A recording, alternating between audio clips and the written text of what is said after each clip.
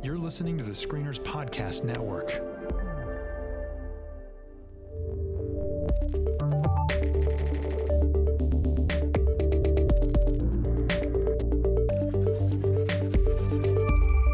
Well, welcome back to the Next Trek Podcast. Every week, we dive into the latest episode of Star Trek Discovery and give our thoughts on the final frontier. My name is Chris. And I'm Tyler.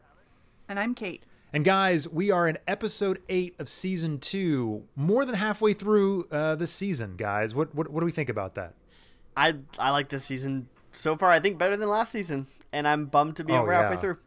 No, this is an improvement in almost every way over season 1. I enjoyed season 1 as well, but this is getting me some Star Trek feels, and this is giving us the Star Trek we want. Exactly. All right, so we're going to be discussing this week's episode, If Memory Serves, and the plot synopsis is as follows. Spock and Burnham head to Talos 4, where the process of healing Spock forces the siblings to confront their troubled past. Stamets desperately tries to reconnect with an increasingly disconnected Hugh, while Tyler struggles to shed the crew's suspicion of him due to his past as Volk. So, this is, I would say, a fairly dense episode of Discovery. There is a lot going on the surface, but also a lot going on underneath, simply because this is really calling back to several episodes of the original Star Trek series. Right, Tyler? Am I wrong in assuming? Okay. No, it's referring back to the original pilot, which was never aired, called The Cage. Actually just random trivia for everybody. This is the only time in history that I know of that a pilot was actually rejected for a TV show, and they ordered a second pilot. They said, "We love your show. We want to do it. We just don't want this." And so that's where Kirk came in. So Kirk wasn't in the original pilot. This is where we get Pike originally. So there's heavy ties thematically and character-wise from this, not only this episode but this whole season, straight to this episode of The Cage. And I would really urge you, if you haven't watched The Cage, rewatch it. I think it'll not. I hope, and this is where we'll get in our discussion, but. Yeah. Not that you can't understand the episode without the cage, but I think it just rewards. It'll make it a little bit of a fuller experience if you watch the cage. Yeah, I would agree with that, because I actually watched this episode first, and then I went back and watched the cage, and I'm fairly certain I had not seen the whole thing before, and so I got to actually have a clean read of how much did I need to know for it, and it definitely does quite a bit of informing what's happening in this episode, and it really helps to understand it better if you take that time. Would you recommend that you watch The Cage first then, or after, as you did, Kate? What do you think? What's the better way? You can make sense of the episode without. I think it enriches it more, and so I was totally fine with the way I did it, where I watched it second, and it added layers to what I saw, but I wasn't lost completely without it. They added that very extended, just like 2 or almost 3 minutes of previously on Star Trek, but it was Star Trek the original series, and they had kind of cut together an extended, almost a trailer for The Cage. Did you guys find that was useful? Again, because I rewatched The Cage not long ago before this, and I've seen it before, multiple times before. Was that helpful enough, or did you guys just kind of skip through it because it's previously on? I found that more confusing, and once I watched The Cage, I understood what those scenes meant, because I was going, well, all right, well, I know who Leonard Nimoy is, but I think that's Pike, and I'm not really sure about I was struggling enough with that it had more impact when I rewatched the episode, because then I knew, all right, I know who these people are, I know why they matter, and so those scenes went from this weird, incoherent memory to something that made sense. Yeah, no, I dug that opening. I thought it was a really cool callback, just because I was familiar enough with The Cage and those actors that it seemed a little, I don't know, it was, I don't know what the better word of this, but I'm just going to say it. It seemed ballsy for them to come out and be like, hey, these are the original actors. We're going to show you those. And then we're going to cut to the folks that we're doing right here in 2019. and just expect that you're going to understand and get it. So I kind of dug it. I thought it was really cool. Well, it was also that way because we have different actors playing these key roles. Yes, that's what I mean. That was yeah. in its own right. Yeah. No, I mean, like you said, you're instantly comparing now Leonard Nimoy with the current actor. What's his name? I don't even. Right. Ethan Peck. So they're not shying away from that. They're like, all right, in your grill here. Yeah. All right, so before we get too much further into this, because I can already feel like we're going to start diving into the episode, let's give our overall thoughts before we do that. Like, what did you think of If Memory Serves, just as an episode of Discovery? Kate, how did you kind of approach this? What did you think of the episode this week? So if you guys listened to last week's episode of the podcast, I was underwhelmed with that introduction of adult Spock to this timeline. This episode gave me what I wanted so badly last week, and it delivered. It was fun, it was interesting, it was layered, it was meaningful, it was all the things that I didn't get last week, and I was quite pleased with it. So you felt redeemed by this week's episode, the fact that Spock is a part of kind of the crew now. Well, not the crew. I don't know if he's part of the crew, but at least a part of the ensemble at the moment. So. Right, and you had suggested last time that if we treated last week's episode as a part one, that might be better. And now, having seen this episode, I agree. Had they aired back to back, I don't think it would have bothered me so much. But waiting a week, it kind of broke that. I totally agree with that. I think that assessment is perfect. And of course, the way that this episode ends, I'm not going to talk about it right now, but this the last thing that Spock, well, not the last thing, but one of the last things that Spock does, which you want to see him do, is a wonderful little payoff slash. And it's done with humor and kicking it, whatever, taking it to the man, that kind of stuff. It was quite good. All right, Tyler. How about you? You obviously hated this episode, I can tell. Oh, yeah. This might be top 3 of my favorite Star Trek Discovery episodes so far. All right. I really it might even be higher. It because I liked it even better the second time. It was fantastic. I would agree. And actually, a lot of it's so funny that a lot of what I liked about last week's episode was, I think you're right, Kate, but this is weirdly why I liked it, I sort of was anticipating this last episode, and so it was almost like, okay, this is where I wanted it to go, and so I think I did forgive a lot of the things last week because of what I was hoping for this week, and this week paid completely off. The big reveal, in which we'll talk about it, between Spock and Michael was almost word for word what I expected it to be, but I absolutely loved it emotionally, and I really did. I loved it. I thought it was great. I have a heart. Some people in this recording don't, but that's fine. And we'll Chris we'll is talk making faces, and I'm got some shrug going on.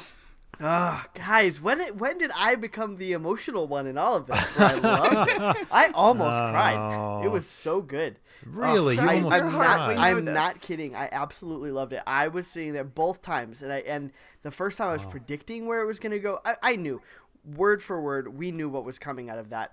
I think that both Ethan Peck and Sonequa Martin Green acted the crap out of it, and it was cut together. And again, I'm not an editor, but it was cut together really well. I loved the interchange between all of them. I thought it was beautiful and moving. Can we just say the same thing happened with Saru and Burnham, and you were like totally dissing that because you knew what they were going to say, but because it wasn't Spock, just putting that out there.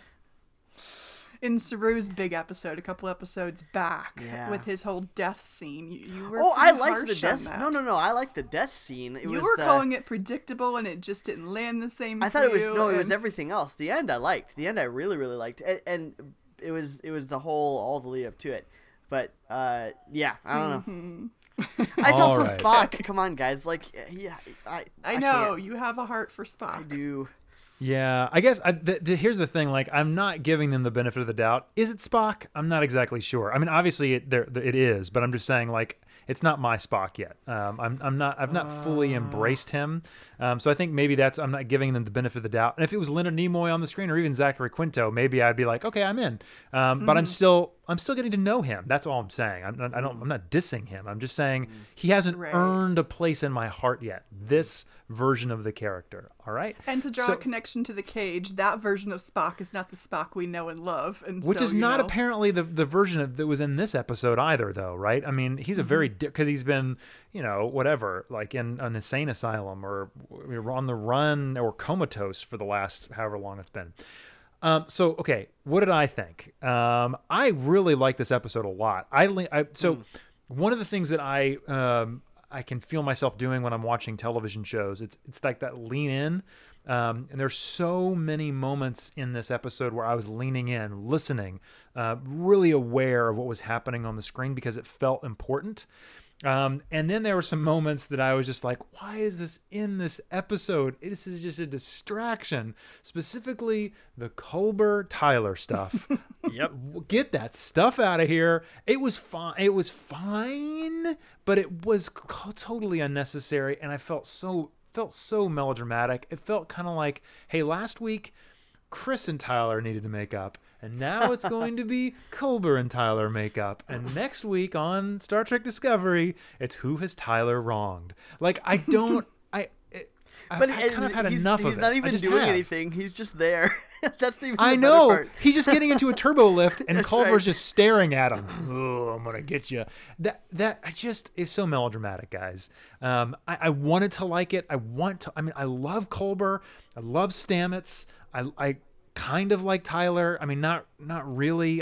Tyler I could do without. If they wrote him off, if they killed him off next episode, I'd be fine. I don't think he brings. They revoked him. Yeah, like if they didn't bring anything. Yeah, if they didn't bring, if we never saw him again, I'd be fine. Yeah, their writing feels a little ham-fisted and mostly about supporting the theme rather than about standing in their own right. It's not they're not. They don't feel like real people. They feel like I'm here to make a point on television, and it's like, come on, yeah, okay, I get it, like you're not the same person, yeah, dude, I get it, I understand, yeah. And then the other thing too, and I really appreciate that they said it right afterwards, but the fact that Saru lets them fight is just so crazy. All right, so anyway, I feel like we're diving in. Yeah. We're gonna do that in just a second. But all I'll say is overall, I think this episode is wonderful. It's fantastic. It is. There's some really great moments. But there are also some things in it that I think that they could have done without, that were a little bit too distracting, that took me out of it. But where most of this episode, I was leaning in, listening, and really having a great time. Okay. Mm-hmm. So we've all made lists of some of the things that have stood out to us in this episode. Kind of where do we want to start? What do we think that there are the things that we've already mentioned? The Previously On was fantastic. That was the first thing I wrote on my list as I was watching it. I was like, man, that Previously On was really, really great. What else? What do we want to talk about first? Tyler, do you have anything that you kind of want to bring up to get us started? Do we want to just hit the really big, the Talos 4 whole thing first? And please, let's do it. I first just calling back to the original series, I loved the recreation of Talos 4, the singing blue plants, from straight out of the original. I think that was really good. I think it's the exact same quarry though that they shot in during the Mirror Universe episode where they meet Mirror Volk, and they're like, I think it's the exact same location, but that's fine. It was like we have been on this set before. But that's fine. Whatever. I thought it looked really good. I think I didn't as much love the look of the Talosians. I actually liked the practical effects of the original, and so maybe that's just me. The veins that were the originals were a little cooler. They were cooler. But I liked what they did with them. I just think the look that was the only thing that the look wasn't amazing. I have to say that I feel like these were a little bit more intimidating. The ones in the cage seemed like little, much more puny people that just were powerful. Which is sort of the point that Roddenberry was making, was that they've evolved so much that their brains are so powerful and their bodies have sort of, I don't know, withered is the right word, but they are not using their physical bodies as much, and so they're not imposing characters, and yet they're so imposing mentally. Yeah, they actually cast a bunch of women in with the Talosians because they wanted both the androgyny and the smaller stature. Right. And then overdubbed their voice with male voices. Right. Yeah. Right. So those were my only critiques of it. I absolutely loved our surprise guest star of Melissa George as Vina. Yes. Who I've always loved her from Alias, and she's done a lot of different things. But she and Anson Mount, guys, I'm sorry, like that was screen crackle. Just like I had to like mop my brow a little bit. It was just steamy. I absolutely loved it. You're at a whole different level than I was. I haven't gone online yet to see, but I guarantee you the amount of fan fiction that has just been written in the last few days. Because what I loved about it is the chemistry was palpable, and the two of them, who are recreating, the very first, on-screen Star Trek romance. You felt it. I think they did a great job with it. And she does a good job of kind of being ethereally, she's on Talos 4. She's working with the Talosians, but she's also sort of their prisoner. And I loved what they did together in the episode. Yeah. Mm-hmm. I felt like the original Pike suffered in comparison to Anson Mount's portrayal of him in this. This Pike is so much more personable and emotionally intelligent, and he's got a charisma that the original guy was a whole lot more buttoned up, and like you could tell he was just like overly internalized. And I like our new Pike better now. Yeah. Yes. Anson Mount this is 8 episodes now of being Pike, whereas Jeffrey Hunter had 1. And even now I'm forgetting who played him in the spin-off movies, the Abramsverse movies, Bruce Greenwood. He's only been on screen, for another total of 2 hours. I mean, Anson Mount is Pike now. So he is a much more nuanced character, but you can sort of see where he gets some of his mannerisms as Pike. Yeah. Mm-hmm. So I'm with you. I think it was really cool to see that kind of relationship, and really neat to see like the like you said, etherealness of it. It was and it keeps reminding me of, I don't know why I keep mentioning this, but very much like the wormhole aliens. You know what I mean? Like, oh, totally. And it's just so odd because one of the things though. They only say they didn't show, which I found interesting, was that apparently there is a version of Christopher Pike on Talos 4 that she's been hanging out with this entire time. They never show him. I was hoping we would see that. I really was. Just like off smiling in the background, like waving to them or something. I don't know about that, but yes, it would have been interesting to see what was going on there. But I think that was and that's also the last shot of the cage. They look down, which is weird that he didn't know it, but whatever. The last shot of the cage is they're looking down at the entrance to the Talosians' cave, and Pike is holding her hand, walking into the elevator. So got it. That's cool.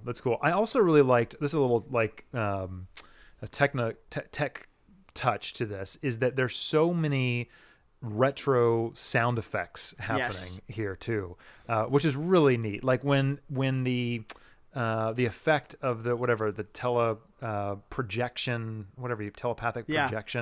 whenever it would come on or go away, it was this nice old 70s sound. It was very rich. They did a very good job of being true to the, like you said, canon that has come before. So that was really enjoyable to see that. So yeah, I moving on. I just real quick. I don't know if there's anything else we want to say that's kind of light there, but we should probably talk about like this angel stuff. Oh man, we get some revelations in this episode. Yeah. Human confirmed.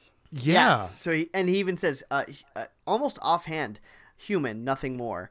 Because so Spock has been lured to this unknown planet. We don't know where it is. Although it reminded me of the little snowy planet that we find him in.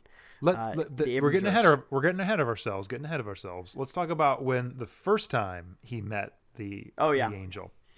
Kate, do you want to walk us through this? I feel like we've been talking over you this entire time. So, Kate, like, do you want to what did you think of? Number one, the description of the angel, and then how it appeared, like this first time to Spock. I actually had a question mark about that maybe your memories can clear up mine. Sure. when Michael Burnham first arrives to live in Sarek's home, he's already Child Spock is already drawing the angel. But if the Red Angel only appears to him whenever she runs away later, was he? I don't think he's drawing it then. No, he's drawing something like it's a weird snake thing. It was a dragon. Remember that comes out and right. comes out. Okay, because they made the connection of drawing your fears, and so he was drawing the Red Angel later. And then it comes up later. Okay. Yeah, that's the piece I could not remember because I'm like, this timeline doesn't work. Okay. Yeah. I don't believe we've seen him in that moment drawing a Red Angel. Okay. I could go back. I might be wrong. He but says I think that's right. The Red Angel first appeared to me the night you ran away. Okay. Yeah. Which we didn't know anything about until this episode. We'd not known that right. happened. Yeah.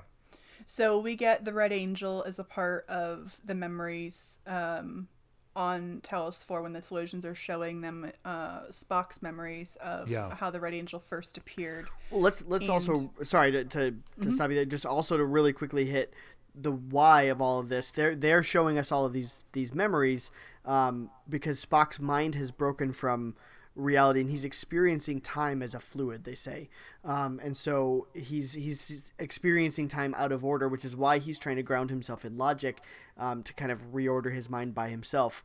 They're going to try and reorder his mind themselves, and again they even say by breaking him with logic. So that's why we're going to get these weird time jumps in his memory. This is all mumbo jumbo, right? Nobody's like following this, right? Like nobody's like, oh yeah, no, that makes sense. Once you break from logic, you break from time. This isn't happened before, I don't think right? I don't think it's you break from logic, you break from time. The Red Angel messed with him. Like this that mind meld with the Red Angel, despite the fact that he goes only human, nothing more. That the Red Angel showed him a vision of the end of the universe, the end of all sentient life in the universe, and so basically, it stuck a giant spoon in the cauldron of the time portion of his brain and stirred it up really hard. Well, he basically says time is logic, and no, logic is time, and time is emotion, and emotion. He has this entire flow chart. Explaining how all that happens, and I was like, "Time is logic? What? I don't remember what this does at that all. even mean?" Well, he goes through time, logic, and emotion. He was looking for a constant to hold on to in the midst of all that, and all of those things were failing. Well, because they should be right. Logic should be a constant in the universe. It should be. Science should be a constant in the universe. And so he's all these things. He's trying to do it himself, which is why I liked the solution. Yes, sure, it's a little bit there's some ham-fisted things in this episode, but we could just be going back to Talos 4 for nostalgia's sake. But it's actually no. Let's go to the most powerful beings that I know to mess with my mind and put it back. Because, and go to a painful place in my own history to do it. Right, and that's their payment, which I like, and that's tied right back into the cage too. Their payment for this help is you need, show me this memory. That's the ham-fisted part. I accept it. Seriously ham-fisted part, because we've been alluding to this memory this entire time, and now she has to show it to them. But whatever. Like I don't care. Like that works at least with character-wise with the Talosians. They are voyeurs. The cage, the menagerie. Those are the two episodes that feature them in the original series. Both of them involve containing something and watching. The menagerie is a zoo. They hold beings there to see and then probe their minds to see how they are. So I whether it's ham-fisted or not, and it is, whatever, it's fine. It's more emotionally resonant because they could have brought his mother in as another family member to help him anchor things, but that would not have had the same effect on the viewers as Michael Burnham's story because we're here for her, for real. Yeah. So going back to his childhood, in his memories, in his first visitation of the Red Angel, Michael Burnham, as a child, runs away because she's concerned about Spock's safety and in the family's safety because the logic extremists have a problem with humans, and she is a human living with a Vulcan family. And so, similar to where we've already seen the Red Angel appear in the church when something bad was going to happen, and over Saru's planet, I'm now blanking on the name, where bad things are going to happen, the Red Angel appears. But as we learn in this circumstance, the significance of the Red Angel is not just that something bad is going to happen, but that by an intervention occurring, in this case saving Michael Burnham's life because she was set to die here, the future is changed by protecting or saving on New Eden the people there, on Saru's planet the changes there, and then in her own past with her brother Spock. Yeah. It's this. How did that fly for you guys? Did that work for you? It definitely makes this more significant. What basically we now know is that we're in an altered timeline, right? This is not supposed to be the way it was supposed. She was supposed to die in the hands of this whatever animal creature on Vulcan. So she was also supposed to die possibly when her parents got blown up as well. So who knows about that? Right. She's cheated death apparently now multiple times. So. Yeah, but what it seems as though is that this Red Angel is trying to protect Michael, keep her alive for some unknown reason, and then there's another force out there someplace trying to set it back. So I don't know. It's going to be an interesting reveal when we find out what this is all about. But now we know, I think for sure, the constant is Michael, right? Yeah. So was it maybe her? I have no idea. Like the first time it showed up with this church thing, I'm still trying to figure that out. Like, what does the Red Angel have to do? That's in the past, so how? Yeah, we may not have enough information yet. Yeah. We might see a future episode that recontextualizes that for us. Right. I mean, exactly. So the Red Angel is Michael, right? Like, that's where I'm at. I'm very much at the Red Angel is Michael, somehow in the future. But maybe I'm not ready to make that leap yet. Yeah. Yeah, I don't know that I am either. I still feel like it's Airiam. I don't know. Maybe she's been reprogrammed by Michael. Perhaps it is Michael who is pulling the strings. Who's doing it at the very least. But I'm not exactly sure that it is Michael in the suit. I still feel like Airiam is under Michael's control from the future right now. And that's what we're going to see. Although, actually, I would disagree because I think with Airiam, I think that like you guys just said, there's got to be these two factions or whatever, two sides to this conflict. Michael or the Red Angel is trying to fix stuff, and whatever it was to Airiam, whoever hacked Airiam and sent that probe, they're trying to, I think, keep it on this same trajectory to destroy everything. So I think we'll see. Yeah, you might be right. It might be Section 31, and or Section 31. True. The reason why I think it's Section 31 is because I know this is. I mean, we are this is Tentacle City. That's right fine. Now. Right. So I'm trying to keep this all on track, but it's kind of blowing my mind, even though I was talking about it early in this or later in this episode, I should say.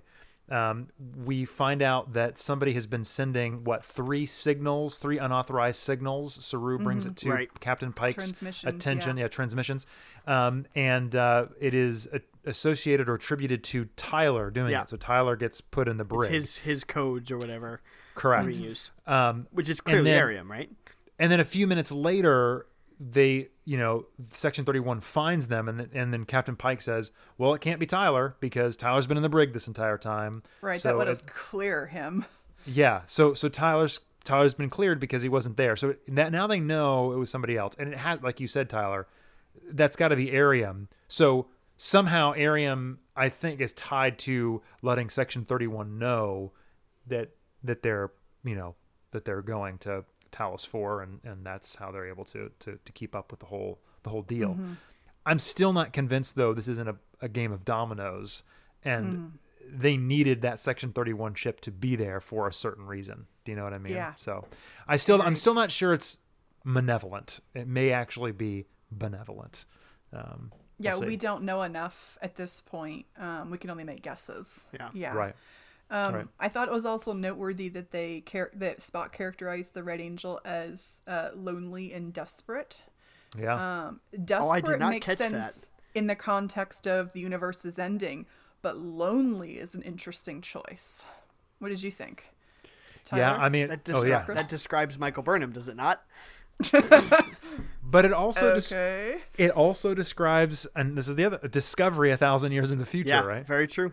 Very true. So, so I mean, it could very well be this whole, Michael sent something back in time, told Discovery to sit there. AI grew. like this all could be this crazy like thing, or it could be super simple, and it probably is super simple, and it may just be, oh, it's Michael. If it's that, I'm bummed, but I don't know. I like this idea that it's Discovery's computer. Sorry, go ahead. Yeah. There's also a super nerdy point about time that we don't have to really explore, but I feel like it's worth making the point that we have this timeline that we're in. Yeah. We have the one that we're being steered toward, but we also have a mirror universe, which is technically another timeline with the same people in it. And so do we have yet another reality? Like, are we expanding the number of realities that we're talking about here? Well, what else? I mean, you got the Kelvin universe too, that obviously is upcoming, right? I mean, so is this the Star Trek multiverse? And at some point, one of the shows is actually going to be, a different multiverse. I don't think they're going to do that. I think that they have been so careful to say this is a prime timeline, especially this episode, especially this. Discovery is, but will all the other shows be? Yeah, I think so. I think CBS has to do. I think they have to do that actually, but I don't know. I might be totally wrong. They could create their own. That is true. I guess technically the mirror universe, like you said, Kate, is. I mean, they could do a mirror universe show. Canon. Sure. Yeah, it's true. Right. And it's in the Prime universe. It's just completely different. Stop it! Stop it, please. But it's an attractive idea because it gets them out of some of the canon problems. Yeah, it is. Or could. But okay, we don't have to go down that road. But I felt like it was worth mentioning while we were at this intersection of conversation. What else with the Red Angel am I missing? Well, I mean, I think, okay, so the first time they met, it was over his bed, right? It was actually him. It just showed him what was about to happen to Michael. Yeah, and he was dreaming at that time too. I don't even know if the Red Angel came to him more in a vision at that time. Told him where Michael would be, told his parents, and then his parents took a ship and saved Michael, thus altering the timeline, or so we're told. Now, is that the same night where they have the big conversation? I think it is, correct? Like, I don't think so. No? Because it's when she runs off, isn't it? She runs off and away. But I don't know, honestly. I tried to figure it out, but I'm not sure. Because did the dream happen after she gets rid of him and he's gone to bed for the night? And then that's how I read it, but I wasn't sure. If that's the case, then, so what you're saying is that there was an event. So, okay, I'm going to have to skip ahead here, but because this is something that I did not understand. This is a genuine problem that I had with the episode that kind of bothered me. Is so Spock at the end of this episode basically tells Burnham that the reason why he no longer wants to be pals is because when she was younger, she wanted to protect him and lied to him and said that she didn't like him, that he was a bad, called him a half-breed. Well, she makes a racist slur. I'm there. Yeah. So that's why that's what drove him to logic. So you're saying that same night that he was feeling those things, the Red Angel visited him, he saved her life, but then yet afterwards still, I don't know that jives. This is why when Michael Burnham comes to him at that exact moment, you mean, in the vision of the Red Angel, and saves herself, and I'm just saying, say that again. Say that again. Michael Burnham, the Red Angel, comes to him, and on that night, why would she pick that night, right? Why would it's all no. To but me, I'm saying that Spock was so concerned for his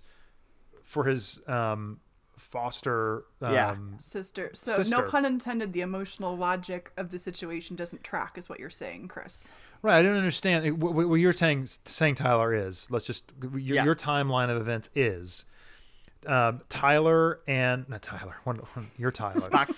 There's too many Tylers in this whole situation. So what's happening right now? I'm so sorry. So Spock and Michael have a falling out.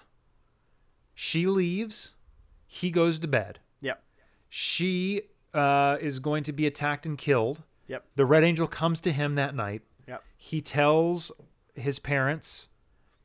She is saved, comes back, leaves again. No, I don't think she leaves again, because when we get in the first season, we get those flashbacks of Michael being brought aboard not aboard Discovery, aboard the Shenzhou to meet Georgiou for the first time. She's with Sarek. I don't believe that Michael Burnham. This is where I have the logical problem. So that night is not my problem. The where I have the problem is that we have this major break between Spock and Michael, where they haven't spoken in years. Sarek doesn't know why they haven't spoken in years, and yet it happened when he was like 6 years old and she was like 10. That doesn't work for me. Is that they lived in the house for the next X number of years together. So, they had to. So right? What you're saying is that he saves her life because of what the Red Angel said, but then when she comes back, he's like, I still hate you. Yeah. I'm not going to tell you anything about this Red Angel that I saw. Yeah. That I was right. Agreed. And then we're going to I'm going to hate you for the rest of my life. That's where I had you're right. The problem with the episode was it should have been, like the Red Angel could have happened earlier. I think that their major conflict should have happened, the day that he leaves for Starfleet, whatever. Like there should have been something later. It might have, maybe they were trying to not be as convoluted by not adding in a third timeline to to these flashbacks, and it fixes it for me a little bit. And it's, again, maybe I'm just trying to put a Band-Aid on my headcanon here, but like we've got all of the Sorry. Headcanon. Band-Aid on your headcanon was just funny. Sorry. He's trying to make headcanon a thing, guys, and he's going to keep going. Chris, it's okay. Keep going. Whether keep you going. believe in it or not. I'm putting links in our show notes this Your time around, headcanon. It's all good, man. Chris needs to do some reading. But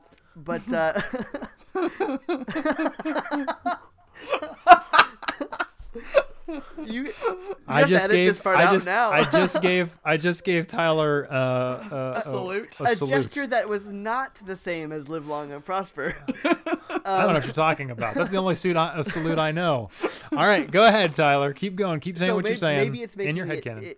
It work for me. I'm just trying to make it work. Is because they do all of this editing and let's just talk about it. So he's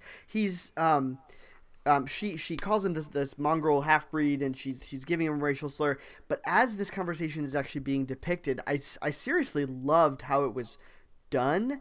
Was that it was we start with a conversation between young Spock and young Michael, and then it interchanges between older Spock and older Michael, kind of speaking to interchangeably to their younger selves, which sounds weird, but it is done so effectively that I kind of forgave the weirdness of that timeline, because it's more about the fact that it's a still living present thing to the two of them, that it kind of doesn't matter the moment that it actually happened. It's because it's this rift between them. It's both personal from the past and it's in the present. It's the blurring of past and present in a very artful way. Right. And they maybe could have just added again, but I could see it being confusing for viewers. Like if they, like, I could see their rationale for not wanting to confuse viewers by not throwing in a young adult, Michael and Spock into the timeline. Like, who are these things?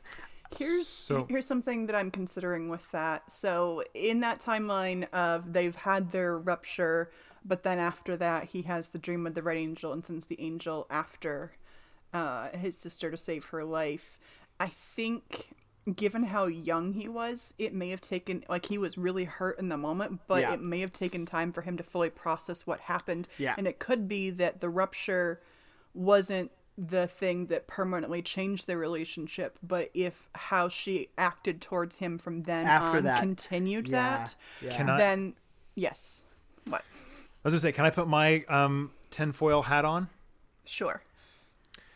We didn't see all of the discussion the Red Angel and him had, and the Red Angel was kind of like, "Hey, Spock, you need to act like you hate your sister." And this interaction they have on Talos seems so forced to me. Spock is like, "I hate you now too." It feels like he's doing exactly what she did to him, where he is actually trying to protect her from something. I have a feeling that is exactly what's happening. Is that Spock knows something that we don't.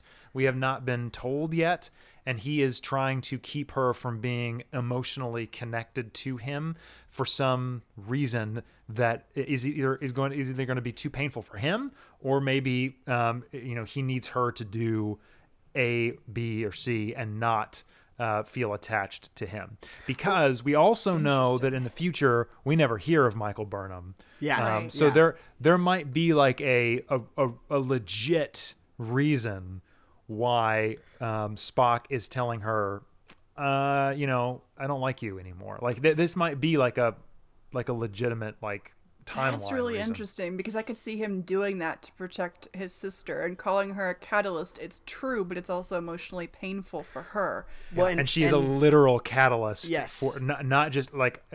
Yes, like because as I was rewatching that episode, that moment, I was like, "Is Spock doing exactly what she said she was going to do?" Yeah. Well, he even said he does say it, because like as they're talking about it, I feel like it's when he's kind of back and right to himself, and they're about to leave Talos 4. It's right after that memory. He goes, "I know what you were doing. Like I'm not stupid. It made sense to me." And so I wonder then if he used that to flip it, because he's doing the same thing. Since he's known that all along, and their relationship, he's kept it distant. That choice. Because, why do that if there's not true resentment? Yeah, no, because he also knows that Michael is headstrong and will do a silly, stupid thing to protect him. Yeah, I mean, she just went to a forbidden planet to save her brother, right? So she ran off when they were young and almost got killed. So he may be trying to quite literally save her by acting this way, because this is not the Spock that we know, and there's never been this. It's so weird. It's just like, well, all right, I guess this is the Spock that we're going resentful with. Spock never made sense, and no, so it doesn't. This makes more sense. This is a deeper game that's more respectful to who he is as a character. I hope it's true. Well, this is what I'm saying. I already see this moment where Spock then now goes off by himself again to complete a task, and then whatever the season finale, Michael shows up and Spock was like, "I told you I didn't want you to be here for a reason." You know what I mean? Like, and there's like this timeline moment, and because she shows up, now there's greater risk to whoever or whatever. So anyway, I don't know. That's my conspiracy theory of the week. Or your headcanon, you might say, where you're trying to figure out. I don't know what that is. I don't know what that is, but okay. So did you guys like it when they directly pointed at the audience with the whole beard joke? I loved it. Is that beard working for you? Can we have another conversation than this? Yeah, is that beard working? Oh, so good. I liked. I liked all of their interaction together. I think it was really good. I want more of the brother sister banter, between the two of them. I think it'll be good if we do get to see more of it. Did you like the joke whenever well, this is jumping ahead a little bit, but whenever they get projected later, the goodbye Spock joke? Oh, I was like, he's not going to say it. Oh, he said it. It was great. See, this is another reason why I feel like Spock is just saying mean stuff to her to say mean stuff to her, man. He's also he is weirdly, in this episode, because of what's happened with the Talosians, he's been disconnected from logic. So I like that he smiles at Pike, although he smiles in the cage. This is when Twitter lost its mind the first trailer, which featured Spock, and Spock smiles, which by the way was a bigger smile than the one we saw in this episode. He barely smiled in Amok Time, didn't he too? He smiles in Amok Time. He smiles in the cage. I mean, when he holds the little singing plant, and like grins from ear to ear. I was like, you people shut up. All of this, not my Spock, not my Star Trek. You haven't watched Star Trek before then, because like that kind of stuff irritates me. This whole proprietary nature of fandom. If like, or like actually be the geek that you're pretending to be then, and watch it and continue it then. Wow. And you can't have your own opinion, for Pete's sake. Well, not my Spock, because he smiled. He smiles. Like, he smiles in canon multiple times. Stop it. But what makes that moment even greater near the end when he smiles when he's seeing Pike again is then it's Burnham who does the eyebrow lift. It's so Vulcan. Agreed. Yeah. They played that beautifully. It works so well. Yeah, that projection trick at the end, I saw it coming from a million miles away. 100%. But I still enjoyed it. Yeah, of course. Of course. It was great. And I love that they do it at the beginning with the black hole, which, by the way, once again, great effects in Star Trek Discovery here. Although it looked like it was a shot copied directly from Interstellar, but that's fine. Do we care? No, I don't care. It was beautiful. It was really well done. And I just loved the bait and switch of like, oh shoot, this is really weird, and then going, no, these Talosians are crazy with their mind tricks, and it was, I loved it. I thought it was great. So I want to get your guys' thoughts on a couple of the more not I guess I'll just say smaller moments in this episode, specifically in the Spock I don't know what you call it, like flashbacks that we get. Number one that I realized and I noticed that they said was that the signals, he says, are an attempt to communicate. Yes. So I don't know what that means. Other than the fact that they're just trying to tell us where there's bad stuff going and that we need to, help whoever's near these signals. It's like a doggy treat for a science vessel. Ooh, cool thing we can't explain with science. Let's go there. Let's go, exactly. It's true. That's good. Okay. Remind me, is this, he says that, I think, if I'm putting this together right, he says that when he's drawing on the floor of his cell. Correct. Yes. Which, by the way, then we get our big reveal, which we knew all along. He did not murder these people. They walk out. Emotional break with reality. That was just all BS, and it felt like BS when we first got it. I honestly think he just needed a place to go meditate for a while. Like, he was just in there and needed to get cut off, and then. I agree, and this was going to be the next thing I was going to bring up what you just said. But sure. What I wanted to ask you was are we actually seeing the reality, though? Because Spock doesn't lie, at the very least. I don't think Spock lies. What is it in Discovery? You mean Undiscovered Country? Undiscovered Country? Come on, but he doesn't she's lie. In his mind. She's in his mind. Like, is he going to lie about murdering people? So you think he actually murdered people? Hang on just a second. This is what he says. He doesn't say, I didn't murder these people. He says, does this look like murder? He asks a question. He's actually really mad about it because she questions him, and he's actually really mad. But when Georgiou answers a question with a question, we know she's evading, so why not Spock too? Oh my gosh, we've just compared Spock to Georgiou. I can't, guys. I quit the podcast. All right. I'm just saying. I thought that was really odd that he wouldn't. I mean, yeah, that's obviously something that she is concerned over. Like, maybe you didn't have control over your whatever it was. You're going and it was nuts. a way to provoke emotion in her. It's a way to put her on the defensive. Right. Because it wasn't a truly logical answer, which isn't to say that it's for nefarious purposes, but he was clearly manipulating her. No, I agree with you, Spock lied about murdering just because. No. Not about murder, Tyler.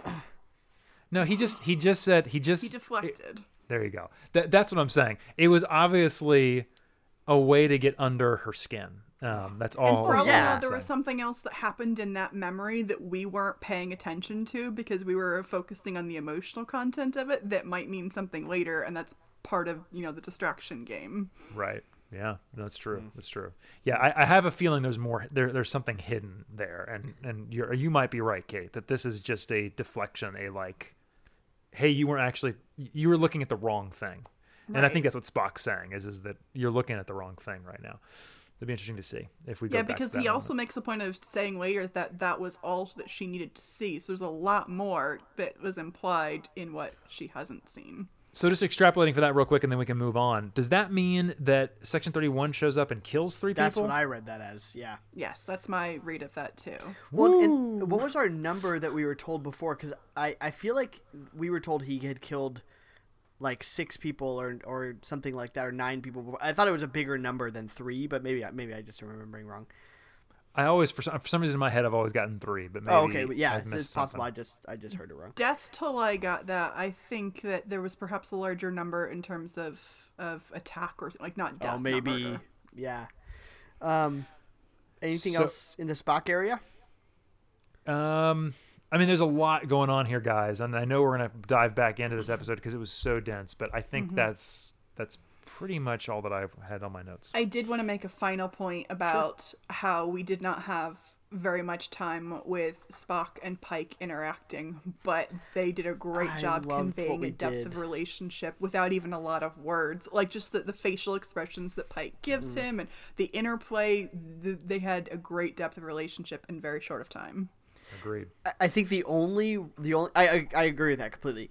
Which I really like. He's been on the ship for 5 years before. The only problem that this might come for me is like I might actually get a little jealous on Kirk's behalf. Like I was waiting for that. I'm sorry. Like, and which is crazy because Pike is quickly becoming like top 2 captain for me. Like he is right there. He's up there, and I don't know where. Like, anyway, we can talk about that later. But yeah, Spock is not really. I don't know if he's allowed to be best buds with one of his captains before. But it still seems like a. I'm sorry, it's Kirk and Spock and McCoy, and that's it. But can I say that maybe Pike warmed him up and prepared him for Kirk and company? And this didn't seem like friendship as much as respect for I mean, yes, friendship, almost. Yeah, camaraderie more than brotherhood, which is what we'll see with Kirk and Spock. So it's okay. Kirk and Spock can still have their bromance in the future. It's all right. It's fine. We'll see. All right, so should we go ahead and leave this group and maybe briefly chat about what's happening with Culber and Tyler, Saru, and others? Yeah, because it's really just that one, just 2 or 3 scenes, right? There's the scene with Culber and Stamets in their quarters, and where Culber freaks out, and then there's the scene in the mess hall where Culber freaks out, and then there's the scene after it where they talk about how Culber freaked out. So, I hate it. Tyler, wow. Way to be nice to a guy who's been through some trauma. I mean, he was like dead and then sort of in between. It's really weird. I loved it the first time I watched it, and the second time I really didn't like it.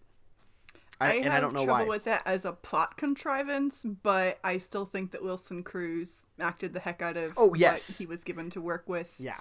And they're setting up, I think, future conflicts for him and for Stamets, because Stamets is thinking, I got my husband back, but the reality is he got somebody else back, and he's got to figure that out. An interesting thought I had that ties the Ash Culber stuff together. This is going to seem like I'm wandering afield a little bit, but whenever Pike asks Ash if I can talk. I think we have to make this not a clean version of this episode. When he asks him why he joins Section 31 after what he's been through, he effectively gives a sales pitch for 31 of traumatized people who are outsiders. They find a place to serve there. And when I wrote that in my notes, I went, that kind of describes Culber now. I put that in my notes. Gonna leave for Section 31 at some point whenever he can't stand being on Discovery with Stamets anymore, because Stamets is all like, but I want us to be still a thing, and he's dressed all in black. He's already wearing the uniform. It's fine. If it was only leather, then he would be in. Yeah. Well, that's when you sign up, but next up. Yeah.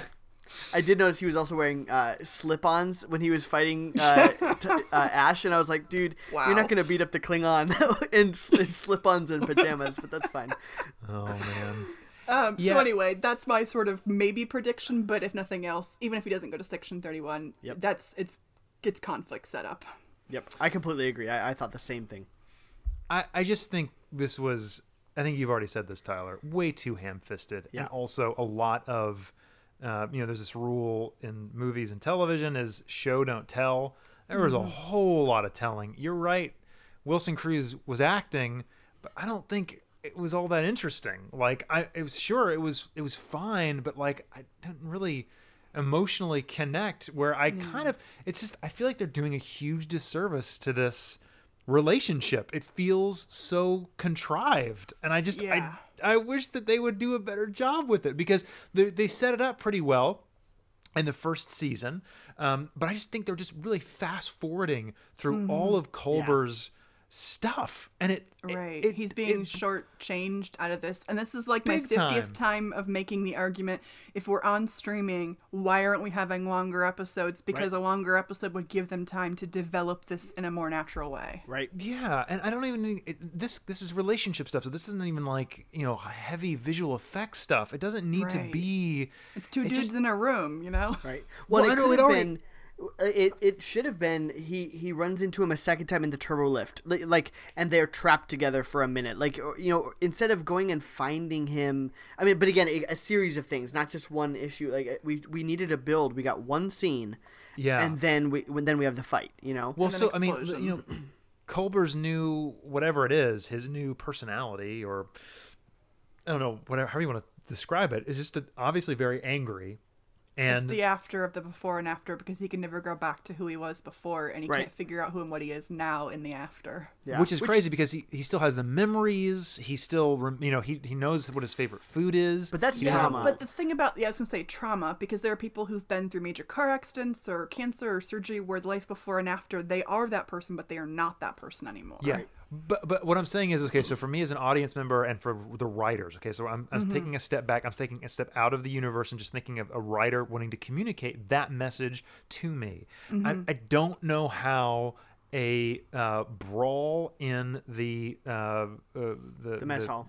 The mess hall it does that, and then Saru allowing it. It was like, okay, we want them to fight, but we want it to be sanctioned. Who can we get? Oh, we're going to blame it on Saru. It just felt really just kind of like, really, guys? And then Saru gets, in trouble for it, which I appreciated. I'm very glad that Pike was like, yeah, we're not doing that anymore. Yeah. That's not the way we deal with our issues. We talk through them. I'm like, where's the counselor on the ship? Sorry, what did you say? That's a Star Trek thing. We don't deal with our problems with violence. Yes. Right. Which I loved. I wrote, what in big capitals with a question mark exclamation point underlined, they just destroyed Saru's character in my notes, because I think that's too far. No, and then because I'm just taking it as I go, and then right afterwards, so it actually flipped to the next page, and then it goes, Pike and Saru deal with it, because at least we see Saru's reasoning. Moment.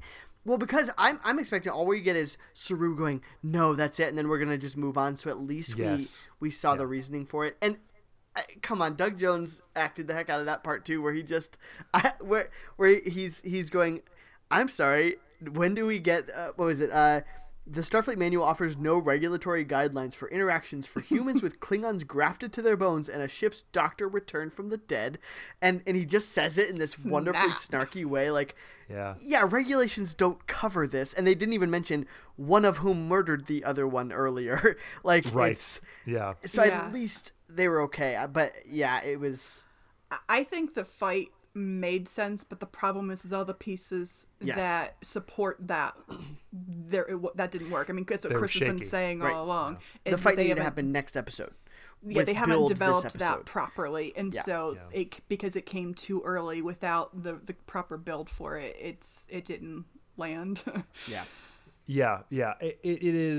It's just very strange to me. I feel like they're being, really just short with that character, doing it a disservice. And it's unfortunate, because I think they're trying to make it like the emotional core of the crew, you know what I mean? When that is Spock and Burnham, it doesn't have to just be Spock and Burnham, because we had Tilly's adventures and the rest of that, but I feel like Tilly's adventures even had better, build than this has. Well, now we barely see Tilly, and I'm okay with that. She has the one line in this episode is wonderful when step into my office. Step into my office. she bends down. Step into my office. What a great moment. Sorry, I love her. I love her. Literally every time she's on the. Yep. I'm watching this with my wife, and I'm literally saying, "I love Tilly," and Melody's like, "What? Why? What's so much love for Tilly?" Anyway, no. I'm okay with not everything being about Tilly, in that I want to see other crew members have interesting development. I just want it to be done right. And it's even Stamets Stamets to me is relegated to this very. I mean, I get that he is trying to figure out how to live with his partner who's back, and how to be normal again. But he's honestly simpering in the way that he's being written. He's He's just weak. You whereas should understand Stamets, me. Right? Yeah. Whereas he actually Stamets makes emotional sense, but again, the way they wrote it doesn't work. Exactly. Oh, he should be confused. He should be trying to deal with that. Well, and he never let go of his spouse whenever he died. The whole point about you get rid of any of my stuff. Like he never moved on, and so he's still holding on to pre-disaster him. Again, it's a writing problem. Right. Yeah, well, I agree. I think they can fix it in a few episodes. I think the last thing that Culber says in the episode is you need to move on without me or something like that. And they could work it out where he does move on, but now recognizing where Culber is, present day, and then they work on getting some counseling. But that's seeing if Section 31 doesn't happen, because it is.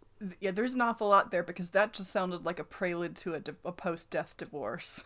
Oh right, I mean it's I don't know. Yeah. So we'll see.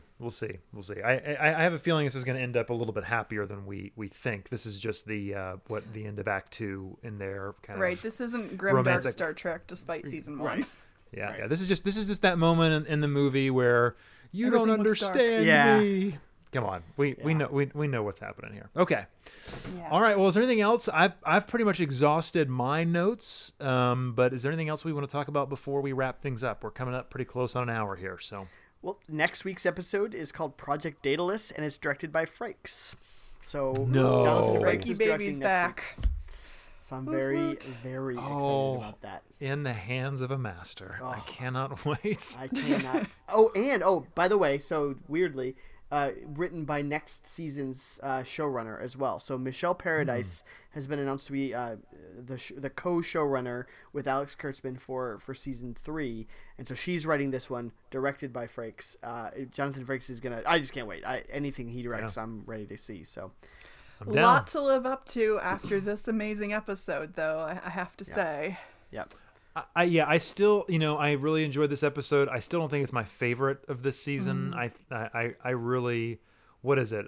New Eden, I think, is still one of my favorites. But apparently, when I'm looking down this list, and as far as like people rating it, this is number 1. I mean, this is and pretty well 1 or 2 popular. with New Eden, or maybe an Obel for Charon. Those are Karen. Those 3 are pretty well circling as the top episodes of the season. Mm-hmm. This is good, guys. We've got some really good stuff.